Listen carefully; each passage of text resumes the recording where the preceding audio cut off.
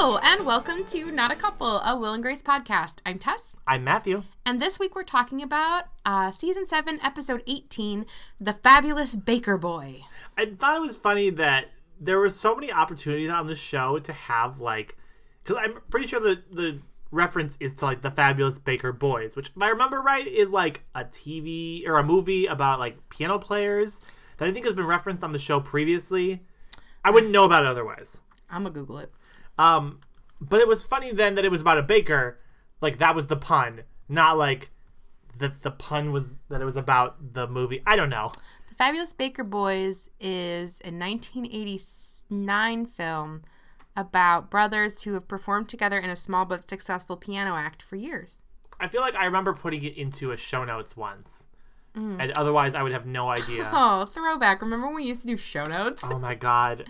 That extremely stressful period of my life where I was like, Tess, I'm going to explode! And I don't know why, because I was like, okay, fine, I'll do the show notes this week. And then you were like, no, but they're not to my standards. They weren't to my standards, admittedly. Okay. Let's do the episode description. Okay, great. Okay, so Season 7, Episode 18 of Will and Grace.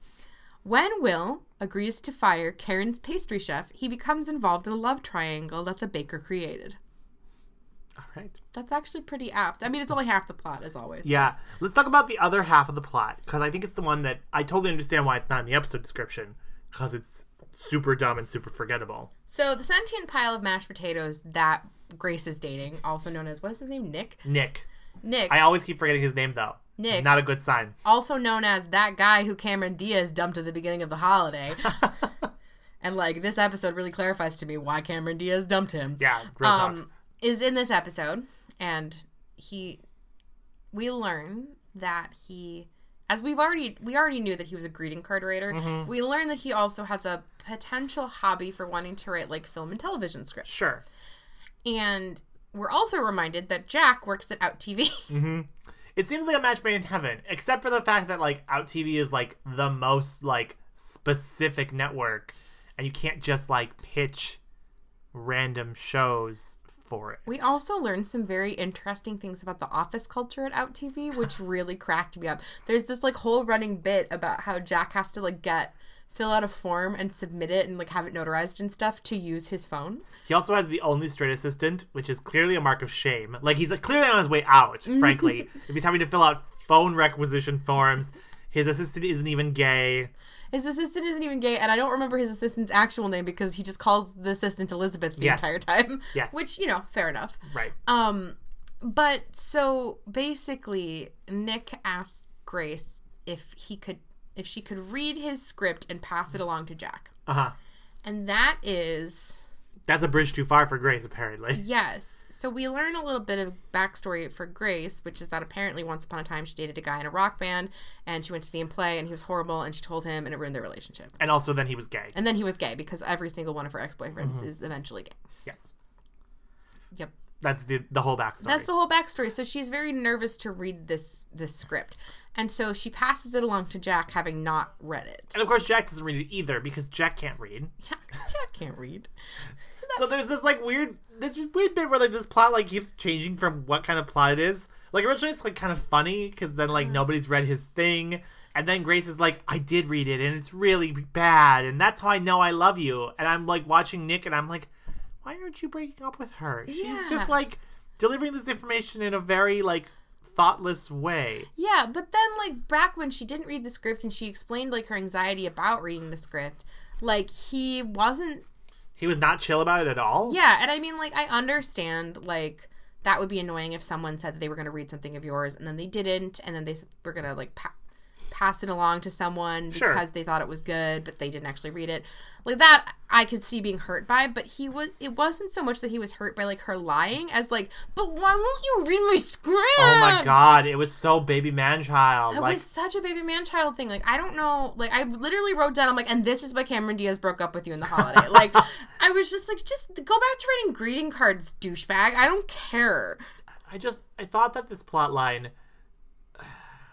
I just don't care enough about these characters for this plotline to work.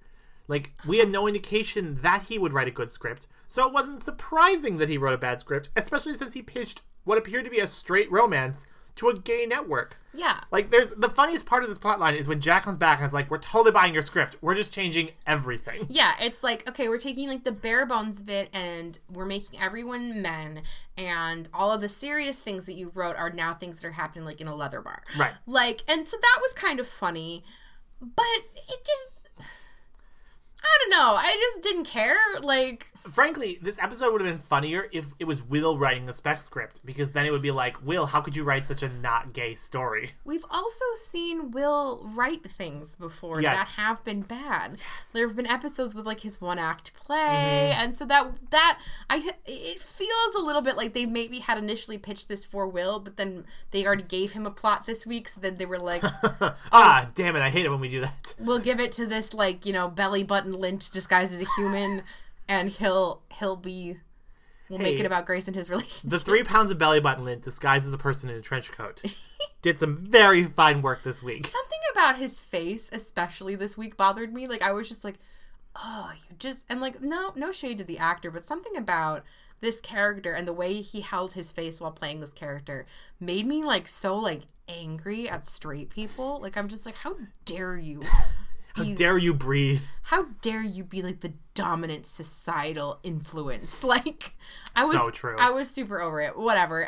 Anyways, so at the end, we learned that Out TV is producing it. It's going to be the film of the week, and he has to go to Vancouver to film it for reasons. So even though they changed the entire script, He's going to Vancouver, and I actually don't know where they left their relationship. Did they break up, or did they decide to be long distance? I think they decided that they were going to break up, but that because he wasn't leaving for 3 days, they were still going to go to dinner.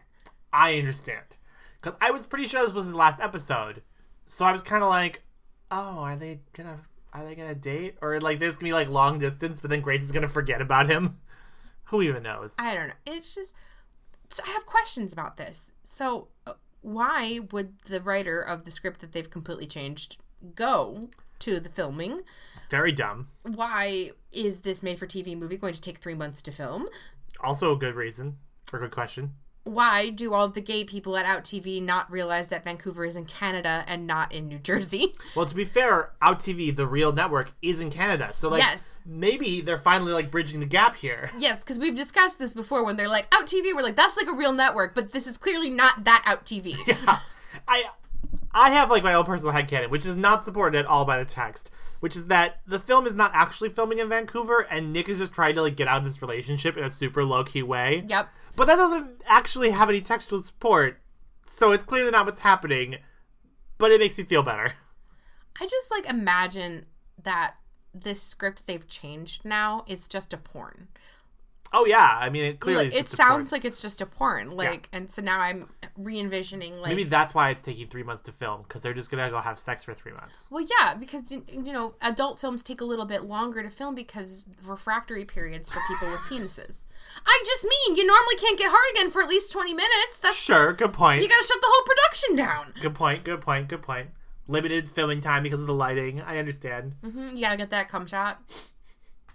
Gotta get that... I almost said boom boom pow, and then I was like, no, please stop, I'm hurting America. Billy, maybe that is what that song is about, the porn industry. Wow. Will.i.am, since you're clearly listening to this podcast, if you could reach out and confirm to us whether or not boom boom pow was written about the porn industry, that'd be great. Thanks, Willie.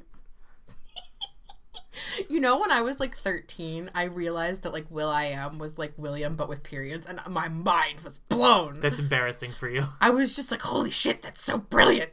It wasn't that brilliant. I know, but I was 13. Sure. It was also like my first foray into like music that wasn't country or like emo slit your wrists to music, so. I understand now. The hip and the hop. Yes. Ooh, the hip hop. All right, let's talk about the Will and Karen plot this week. Okay, so... Like, where to even begin? Let's... So much about this episode was promising. So let's go back to the beginning. So for some reason, Will is trying to get Karen to look into her budget. Even though she has enough money to, like, live for 300 years without making any money. Which, there's a throwaway line about her having fired Picasso. So it's possible that she could live for another 300 years. Mm-hmm. So I guess maybe he is being realistic. Sure. But... So one of the things that she decides that she can cut is the pastry chef because really that was for Stan mostly. I mean, and he makes good brownies, but they don't make her paranoid. So like, why even eat them? Just a sidebar, out of all the things that Will suggests to cut in the opening sequence, the pastry chef is clearly the one who should be the last to go, even before we look at him. Yeah. Like, I don't even know what else he lists, but like, the pastry chef. One of them was mustard spreader. Yeah.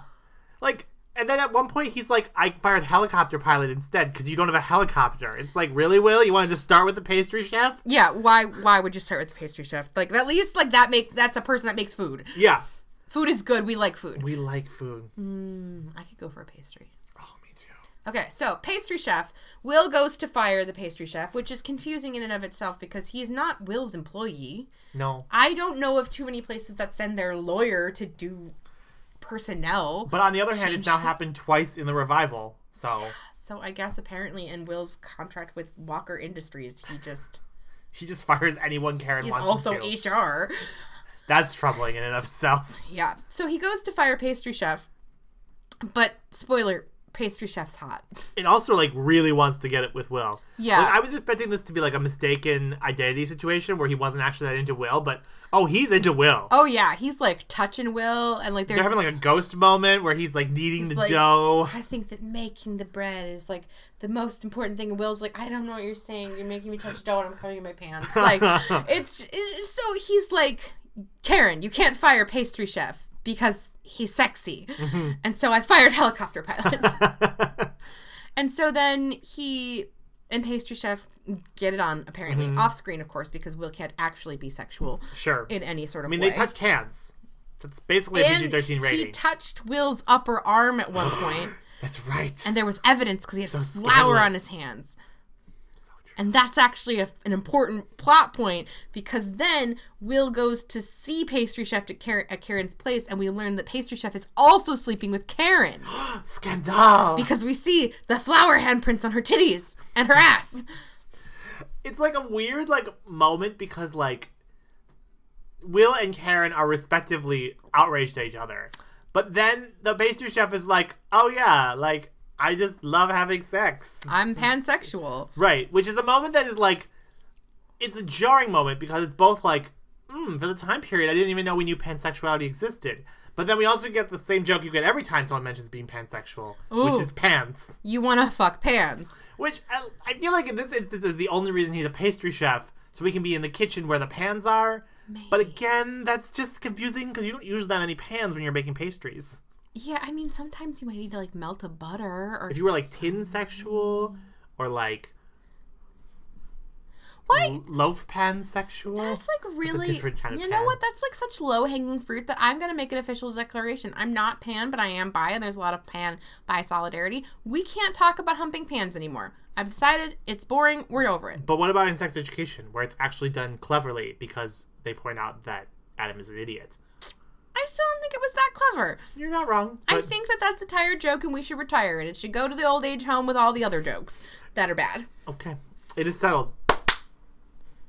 A gentleman's agreement. Huzzah! But so, okay, humping the pots and pans. And so, but then this is where things get weird because in true Will and Grace fashion, we don't receive a nuanced explanation as to what pansexuality is. And we also are conflating with other sexual things. Yes. So we learn that this person is pansexual, but we also learn that he's a non-monogamous person. So he appears to potentially be polyamorous, which is cool. But that's not the same thing as pansexuality, and we shouldn't confuse them. You can be both, but they are separate things. You can be both or neither, but they are separate things. And so he's like, oh yeah, I like to sleep with all genders, and that doesn't really matter. And, you know, I liked sleeping with you, Karen, and I liked sleeping with you, Will, but I would really like if we all slept together. Which is also weird. Like, that's a further conflation of, like, being poly doesn't always mean that you want to sleep with all of your partners at the same time. Yeah. Like, he's taking it, like, one more step, and it's like really uncomfortable. He's pansexual, he's clearly polyamorous, but then he's also interested in group sex. and doesn't seem terribly interested in whether or not the people he wants to have group sex with are interested in having group sex with each other. Yes. He, like, kind of tries to, like, low-key pressure Karen and Will into making out. Which is really weird. Because Will is, like, he's gay. He's not interested in women. Mm-hmm. And Karen is, who the fuck knows? Karen is pill-sexual. Karen is pill-sexual. She'll have sex with anything that'll give her a drug. She'll have sex with anything as long as she's on some pills. Mm-hmm. Like, she's not picky. But, so, it's just very uncomfortable because, like, it goes from being a standard sort of love triangle into this, like, very complex quadratic equation of bullshit. And the troubling thing is, well, there's two troubling things. But the first one is that I think the show thinks it's probably being progressive here because it's like, we're, like, being free and, like, have sex with whoever you want. Like, but then they're inherently making fun of that character and presenting them as ridiculous. Right. So, like, they're not being progressive. And while this may be one of the first times we actually hear pansexual used on television, it's not, like, a positive representation. It's like, listen to what the kids are saying now. Like, ain't that crazy? And so that's disheartening, but it's also disheartening for the second reason that Matthew indicated. Is that we keep coming back to this idea. I mean, we've literally had elements of this plot rehashed in the revival with no change. Within the last couple of weeks. Yeah. I mean, there's even an episode of the revival where Will, I believe, fires a chef in Karen's employ and gets caught up in some sort of love triangle. Yes, I think he's more observing it than participating. But still. Yeah, so, like, this entire episode in its pieces has been reproduced on multiple. It's, like, been mined for parts by the revival. It's very strange. And, like, the entire attitude that Will and Grace has sort of projected, even in the revival, which is in the year of our Lord 2020, has been inherently very pan and biphobic, and that's really frustrating. Like, you may recall last season when Karen was briefly dating Samira Wiley's character, and she was like, I'm gay now, and then Samira Wiley's like, I don't think you're gay, and then she's like, you're right, I'm straight. And it's like, well, no! Clearly you are sexually attracted to women. It's possible you're not romantically attracted to women, and that's a whole different thing. Right. But we could talk about that. But it's just... But Will and Grace can't talk about that. That's the thing, is Will and Grace can't talk about that. And I know we're asking a lot of a sitcom to present this sort of stuff with nuance, but considering that they have dedicated themselves to being the sort of, like, front runner of LGBTQ representation, it's very frustrating that really that representation is just the G. Well, and frankly, I do feel like at a certain level, Will and Grace's relationship is a little hetero-romantic. Like, I would argue that the show has kind of moved beyond, like, being, like, gay and girl. Yeah. Like, they clearly have on a certain level, an affinity for each other that goes beyond friendship, which is part of the reason why their relationships are always a complete disaster, because they're not willing to acknowledge that. You could make an argument that they exist in a queer platonic relationship. Yeah. That it's like, it's not a friendship, it's not a romantic relationship, but it is a partnership in and of itself that is its own thing. And the show also doesn't seem prepared to grapple with that, despite the fact that it set it up. It's especially frustrating now as we're kind of barreling towards the second finale, where what we are clearly building to is these two people are probably, not for sure, because I wouldn't be surprised if the show just boldly has the exact same finale in the current revival as it did the original time. I mean, they're literally rehashing that plot, but whatever. But it seems like they're going to raise these children that they're raising together as, like, pseudo-twins in a shared household. It sort of seems as if the two of them are entirely planning to cohabitate and co-parent. Yeah. So, and that's cool. That's, like, but at a certain level, like, address it. You're committing to being the shared parents for these kids. Like, it's not like Will is only going to parent his kid and Grace is only going to parent her kid. Like, and I maybe the show is eventually going to deal with that. I mean, they've touched briefly on that tension in the episode where they tried to get an interview with the preschool, where there's only one slot available and they start competing for whose kid gets to go to the preschool. But ultimately they decide, after they both get rejected, right, that they don't want to send their kids to separate schools. And it's weird because it's like, how long is the show going to keep maintaining this fiction that they won't be operating like a family? Like, yeah, they're a family. They are a family, and the longer the show is like, these are two separate people who are both going to separately raise kids in the same house. It's like, no, that's not going to work. I think that ultimately, the fact of the matter is that the show isn't prepared to realize that they've moved beyond their premise. Mm-hmm. Like, yes, the show began as a gay and girl quirky friendship, but this is not merely a friendship. These people are family. Mm-hmm. They exist in a sort of committed partnership, even if it's not romantic. It has inherent value, and it also has rules and stipulations, mm-hmm. and, like, these people are about to co-parent children together. Well, and honestly, at this point, like, because the show has been on for so long, and because it's not just Will and Grace, it's Will and Grace and Jack and Karen, and like the four of them have such a tight unit, even if in real life they don't. Like, that is a family unit that they have created, and like pretending that they're operating as islands is not realistic.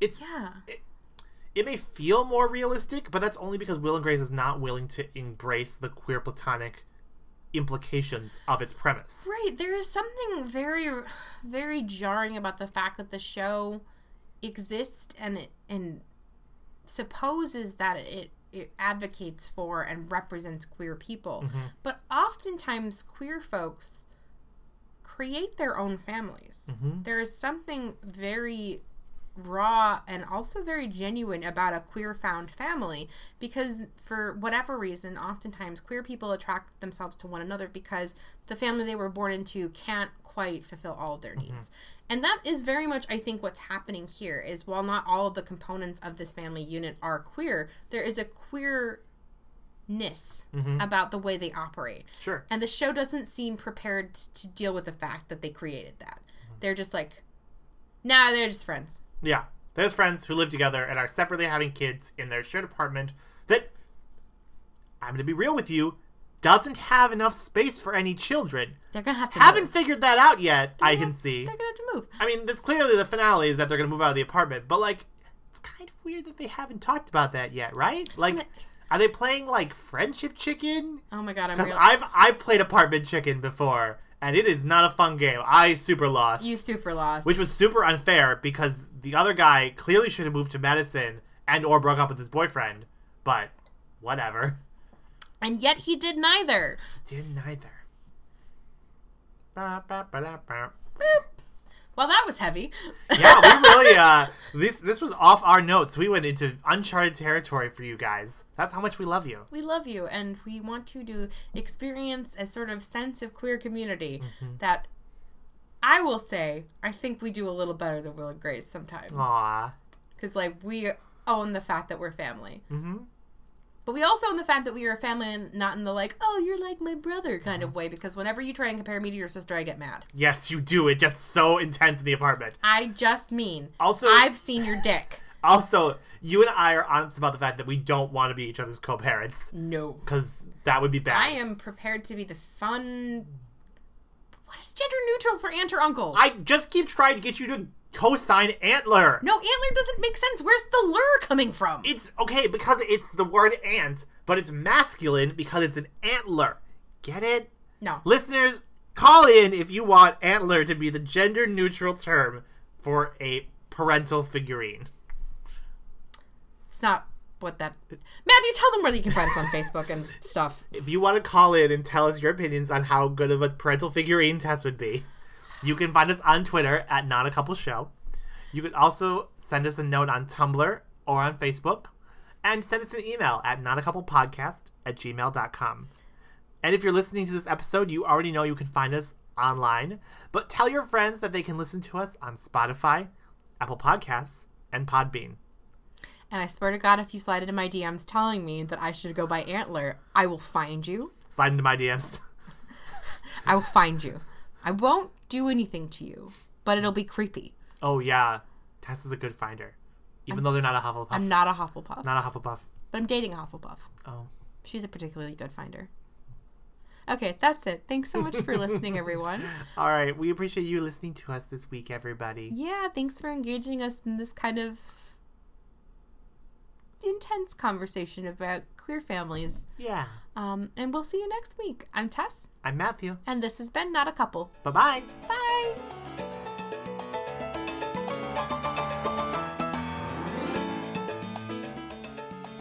This week's episode of Not a Couple was recorded in front of a live studio audience of one cat. Meow. Liza. You're so cute. Wow. This week's episode of Not a Couple is sponsored by pansexuals. They aren't interested in sleeping with pans. Oh God, stop saying that. It's a valid identity. Pansexuality.